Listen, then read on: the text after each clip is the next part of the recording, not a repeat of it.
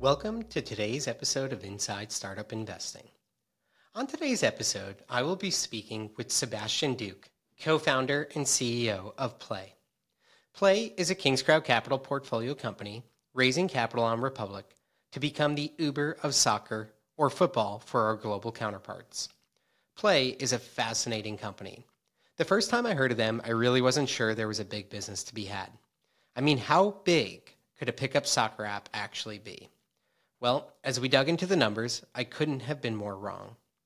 In today's episode, I want you to listen for a few key points that I think make this an exciting investment opportunity. The first one is that this team has overall raised minimal capital and yet grown from an idea on paper to over $4 million in sales last year after doubling from $2 million a year prior. This team has clearly tapped into something and found true product market fit. The second thing that excites me is that the team has decided to take a slower growth model to ensure they know how to roll out their pickup soccer app to each city and actually succeed. By taking a low and slow approach, they've grown to 16 cities and facilitated over 100,000 pickup soccer games. That's right, 100,000. Ultimately, they can scale this to hundreds of US cities alone and thousands of cities globally, creating a multi-$100 million revenue opportunity business.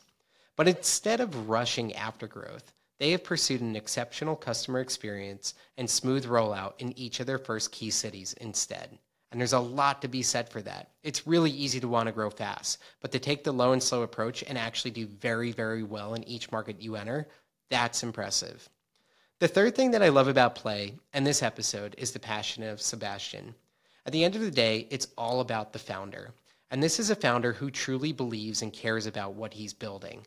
I've met so many founders over the past 5 years who are chasing a business idea rather than chasing a passion and building it into a business. Those who are truly passionate about what they're building, I personally believe, are much less likely to fail because they're just not willing to fail. When you don't care about the idea you're chasing, you're willing to give it up.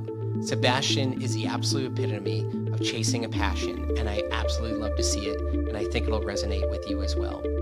So with that, let's get on to the show, and welcome Sebastian. For those that don't know Plei, spelled Plei, can you please give everyone kind of the one-liner of what your business is?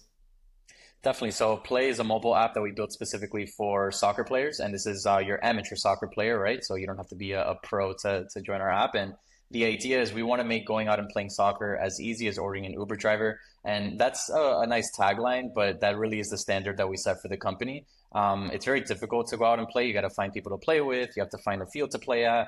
You need to make sure that field is available for you. There's all these hassles that players go through. So we believe that going out and playing, again, should be as easy as ordering an Uber. In just 2 clicks, you connect with others in your city, and you're able to go out and play the world's most popular sport. I love that. That's really cool. And you all have done an incredible job of it, which we'll get into. But to give us a little bit of background, something that I always look for in a founder is that they're genuinely passionate, truly care about what it is that they're building.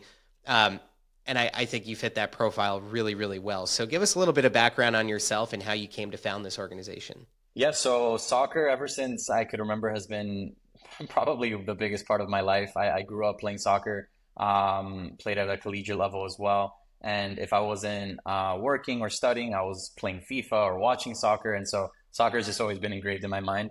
But I've also always been obsessed with technology as well, and the idea of creating something kind of from your garage and being able to impact millions of people. That idea of being able to accomplish that always stuck with me. So when I was going through college, had different ideas for a tech company that I wanted to build, but never really materialized. And so after I graduated college in 2015, started working in the insurance industry, and I quickly found out that that wasn't for me. And so I just decided to marry my two passions, which is technology and soccer. But I didn't want to just create a business just to create one. I really wanted to build something that was sustainable, something that would be an actual business and would be able to scale.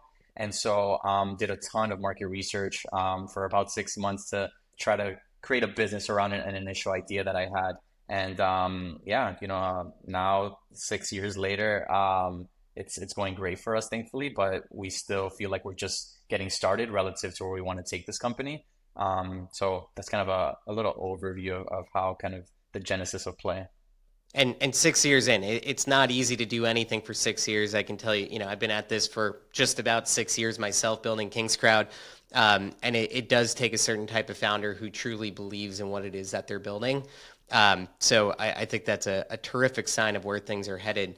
But talk to me a little bit more about, this simple idea of, hey, helping amateur soccer players be able to find other people to play with. How are you making that happen? What does the solution truly look like? What would happen is I would go play, pick up games with my friends on a weekly basis, and then there would be people that would come watch us play. And after the game, they would kind of ask us like, "Hey, how can I get involved? Is this a league? What's going on here?" And that kind of caught my curiosity because I felt like there's so many people out there that just want to go out and play, and it's just so difficult to do so. And so I looked at all the alternatives of how people are, finding games to play in, and honestly, just very difficult, very archaic. And so what we've essentially been able to do is we build technology that kind of takes care of the entire logistics of setting up these games and doing it in a very organized way. And in our business, we have this chicken and egg problem, right, where we have the players, but we also have the fields. And so a decision that we made early on was to build software for sports facilities as well. So this would be our B2B platform called the Play system. And on there, facilities can manage all aspects of their business. And we really are passionate about helping them improve their business and kind of reach top level of efficiency, just as much as we are connecting players, on the field. And so what's great about that is since we have access to our facilities bookings in real time, we know what fields are available, right? And so we can say, okay, at 7 p.m. in Chicago, we have a facility that has a spot available. We know that there's enough demand for it. We build technology around that to automatically contact players and post the game and kind of make everything happen. And essentially, we're a marketplace that's connecting fields with players and trying to do it in a very intelligent way through technology. So that's kind of how things are going, at this stage. Before Play existed, I really could think of kind of two ways in which these things happen, right? One is you join these social sports leagues. If you've lived in any major city and have been a young 20s, 30 something, you've probably joined one of these leagues at one point, right? And the other way to do it is to quite literally go to a gym that maybe has an indoor soccer field. Same thing happens in basketball or whatever else may be, and literally find people that are playing and kind of hook up with them and have some fun. Um, Uh, Both of those come with their challenges. This one kind of sits in a universe where it's real time, on demand, but is also kind of professionalizing it in a way that's a little bit like the professional league, but you're not signing up for a million different games.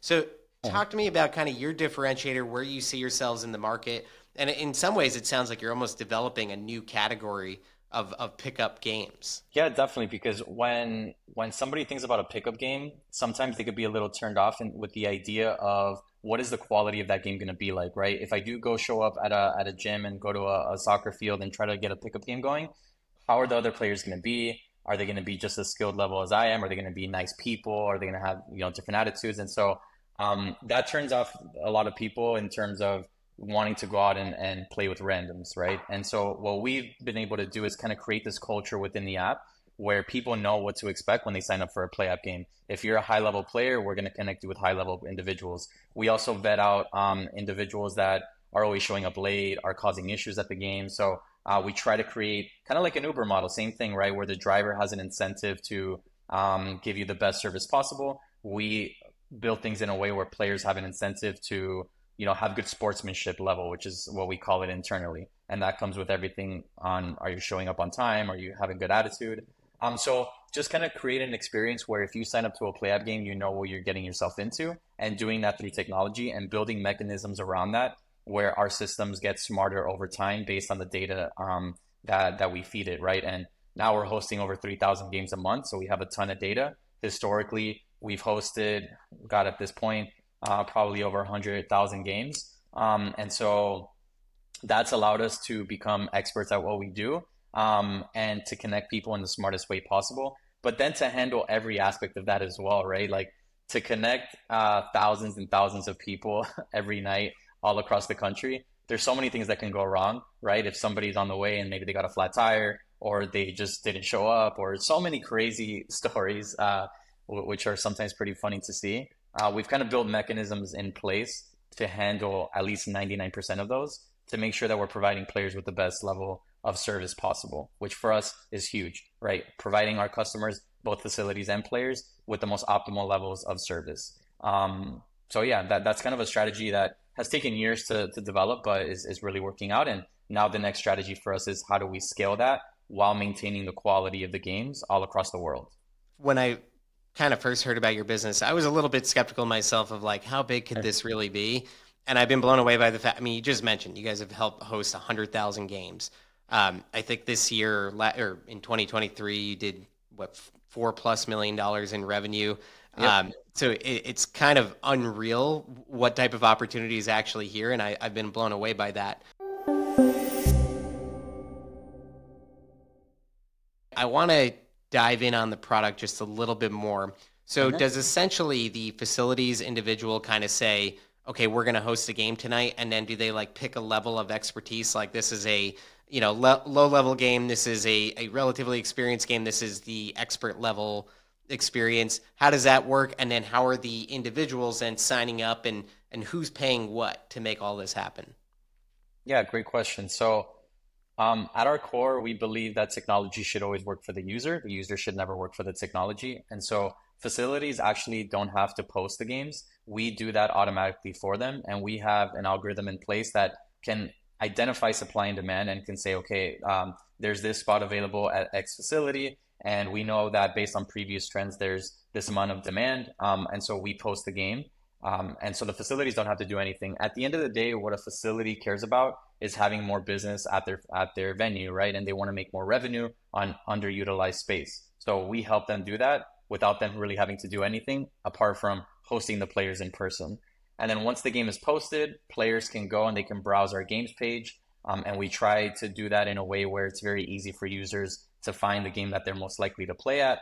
And then with 2 clicks, they can join, right? And each player has a price per game. So typically on average, it's about $10. So it costs $10 for me as a player to join a game, to play for an hour. And then we connect, players again at similar skill levels and make sure that the games fill up. And then kind of create all the logistics within that game to make sure that it's as, organized as possible. Yeah, we let players know what team they're on the app and kind of send them instructions on where to go when they show up, what field they're going to be on. So yeah, again, we try to build a lot of technology around this. That way, both set of our users is just kind of happening like magic, and everybody wins. Repeat users is probably one of the most important things, right? It's like they can't just come to one game to make this really work. You need them coming to a lot of games. From my understanding, a lot of them are coming to quite a few games. Talk to me about kind of that repeat purchase continuously coming back. And what has been the feedback? What's driving these people to continuously show up and want to play games? Yeah, I think it's a couple of things. I think one, now, we've gotten big enough where we can, like I said, provide players with a platform where they know what they're going to get out of it. Whereas before it might have been kind of guessing, like, okay, I'm going to sign up to this game and I'm not sure what it's going to be like. Now it's very consistent. Um, and so players can now trust the app, right? And so when they go, they have that good experience the first time. Typically, it's like the gym model, right? Where if you go, you work out, let's say on a Tuesday, next Tuesday you're going to want to work out again, at least in theory. And then players, they usually play on a weekly basis. And then we have power users that play, gosh, like over 40 times a month, which is crazy. I mean, they're playing more than one game every day. It's it's kind of mind blowing actually. And yeah, people love it, right? So now, one of the biggest things that players tell us is, if we can create maybe a subscription model where they can pay monthly for games as opposed to paying per game.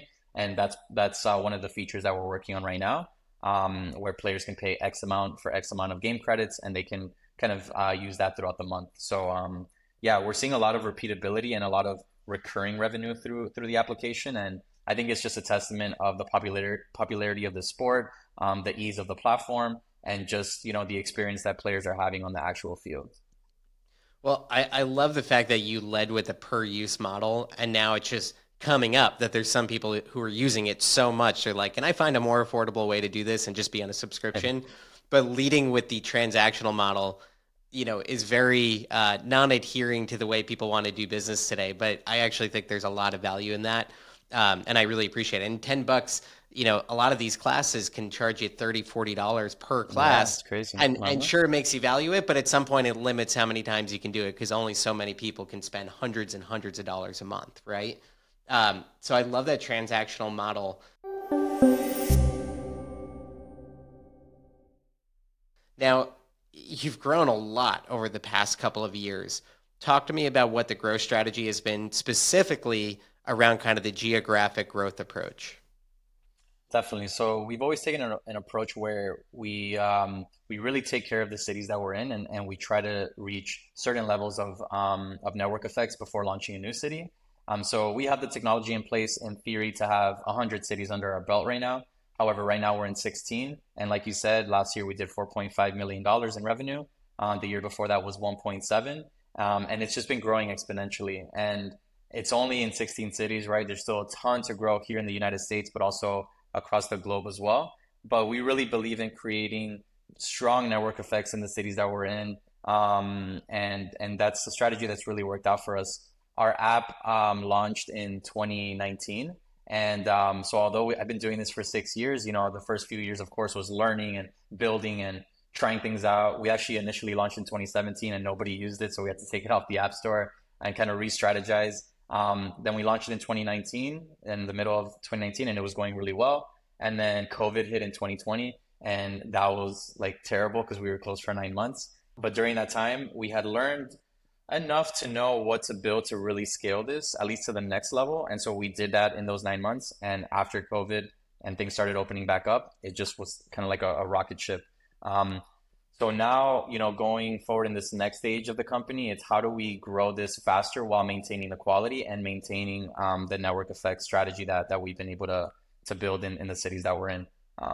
So yeah, we really try to take care of the cities we're in before kind of launching new markets. Well, that network effects is so important. When you enter a market, how do you get enough players to create that, hey, there's enough people wanting to join every game that we have? Yeah, so we have an amazing marketing and digital ads team. They're incredible, and our customer acquisition cost is very low. We actually profit on each player the first time they play with us relative to how much it costs us to get them on the platform, and that took some time to get to that point. But yeah, we've kind of identified a very great mechanism to get the initial base of users on the platform when we first launch a market. And then it's like a supply and demand thing, right? We can't have too many facilities if we don't have enough players, and then vice versa, we can't have too many players if we don't have enough facilities. So we have mechanisms internally that kind of let us know kind of what areas in each city we need to be improving on. And yeah, what's great is that it's kind of like a snowball effect. So once we get that initial traction going with a certain market and certain users, it just starts snowballing upon itself, and a player really enjoys it, and they end up telling two or three of their friends, and then they end up telling two or three of their friends. So our strongest growth in the mature markets is actually through organic growth of players just telling their friends. And again, I think that's a testament to the utility that we've built, right? And I think that's very important for any startup is to build something that people need, not that they want, even if they don't know that they need it yet, because then they can't live without it. So that's kind of been our approach. On the facility side, what's kind of your sourcing strategy to find those right facilities and what is the sell to them? Is it hard to get them to agree to this? Yeah, so we internally have built a database of essentially every soccer field in at least in the country, in the United States, and where we try to be as meticulous as possible as to who we go after, and that depends on several factors. Once we initiate that conversation with them, whether it's outbound or inbound, we have a ton of facilities that now contact us because they want to be part of this network and they see what we've been able to do for other facilities and they kind of want to, replicate that with their facility as well. And then we call every facility client that we have a partner facility because we do try to, make that relationship a true partnership where we try to identify what their needs are and we try our best to facilitate those needs through technology. So there's some facilities that they just want to fill up more space. There's some that don't have too much space to fill because they're already booked and maybe they want a better platform to manage their business or they need a better website. Whatever the case may be, through technology, we're able to provide them that. So the sales process just kind of depends on what the needs are for that facility and what the needs are for our business in that given market. But typically it ends up there's a lot more yeses than there are no's, at least now.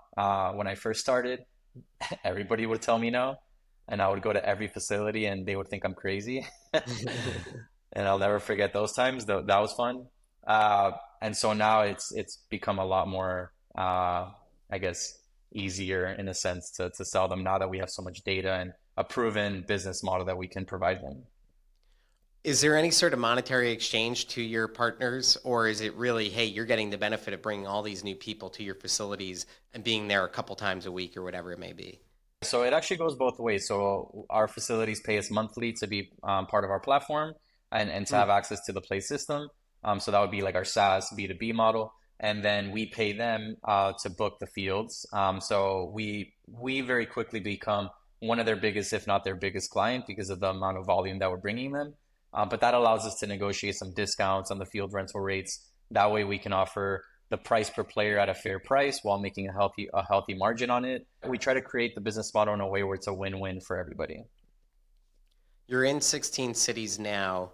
When you think about applicable cities that kind of make sense from a growth strategy perspective, what size of city do you need to kind of get those right network effects and have enough facilities to make it all kind of work? Yeah, so it depends on the geographic size of the city, and then related to that, how many facilities there are within it, and potentially how many players there are within that city. Taking those three numbers into account, then we can identify what cities make the most sense to go into. But it just so happens that the the top cities are cities that have MLS teams. They're cities where the World Cups are going to be played at. So of course, there's organizations like FIFA and like the U.S. Soccer Federation that have already done this research, and it seems that both of our list of top cities match. But then there's very strong secondary cities. There's a ton, and I think soccer is just booming in this country and will continue to grow. So right now we focus on the larger cities, and we have some secondary as well. But the plan, of course, is to be across the entire country. When you think about that growth strategy over the next few years, how many cities do you want to be in? What kind of size scale do you think you can get to? The goal for us is to be a global platform and to become the Facebook Uber of football or soccer, and then potentially other sports as well. Right now, we're laser focused on soccer. We believe in doing one thing great, so that's what we're focused on. But yeah, this year we're going to be launching in South America and Europe. There's massive opportunities over there as well, where football is very mature as a market, and so yeah, there's really no limit to this. I mean, with our current model that we're doing things, there in theory could be a limit, but there's other features that we're going to be coming out with on the platform this year, and in the coming years that are super exciting that are just going to open up our market size 10, 100-fold. So we're excited to see where we could take this. We have the team in place to do it as well, which is something I was very passionate about building as well, is building a rock star team. We always relate it to soccer as well, right? You have to have the best team to win the World Cup, right? And that's internally what we've been trying to build to win our World Cup. So yeah, the sky's the limit for us. This year, the goal of the company is to double it. We have everything in place to make that happen. The interest in the sport is certainly there to support the excitement and growth that I think you guys are all looking to. For those who are kind of on the line, interested, but need that one last convincing, what would you say to them? It really costs nothing to try it out. Quite literally, every single player that's brand new to the platform, we give them a free game. So I would encourage them to go out and just try the platform and see what their experience is like for themselves. And also, if they weren't like a high level player growing up and maybe they've never played soccer before, but they want to go out and play, we have games for you as well. We have games everywhere from beginners to high level, everything in between. And there's also a strong social connection on the platform as well. There's a ton of people that have made valuable friendships on there. We actually have a few people that are actually dating that they've met through the platform. So there's this very strong social connection on the platform as well that I think is very important. So yeah, it's something super fun. It's a very, very large community. So I would encourage anybody to go out and try it out. Well, Sebastian, thank you very, very much for your time today. Thank you for your insights. If you're interested, you could check them out on Republic. I think it's a very interesting business being run really, really well. And thank you to our listeners, as always.